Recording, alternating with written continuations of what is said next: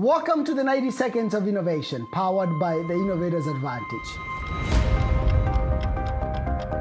What happens in stage 5, the deploy stage?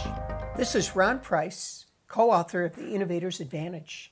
Stage 5, the deploy stage, is when we really introduce our product to the customer, to the stakeholder. In presenting it to them, we're looking for feedback. We're collecting data. We're analyzing that data.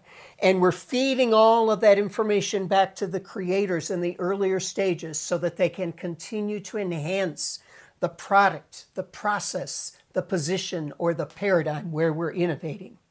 In this stage, we begin to understand and test our go-to-market strategy, to understand the customer feedback, and to track consumption or use of the innovation that we've provided.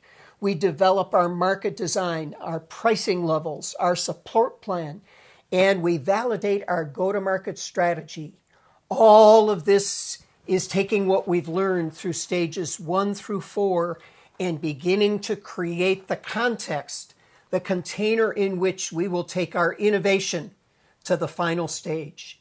This is stage 5, the stage of deployment. So until next time, keep innovating.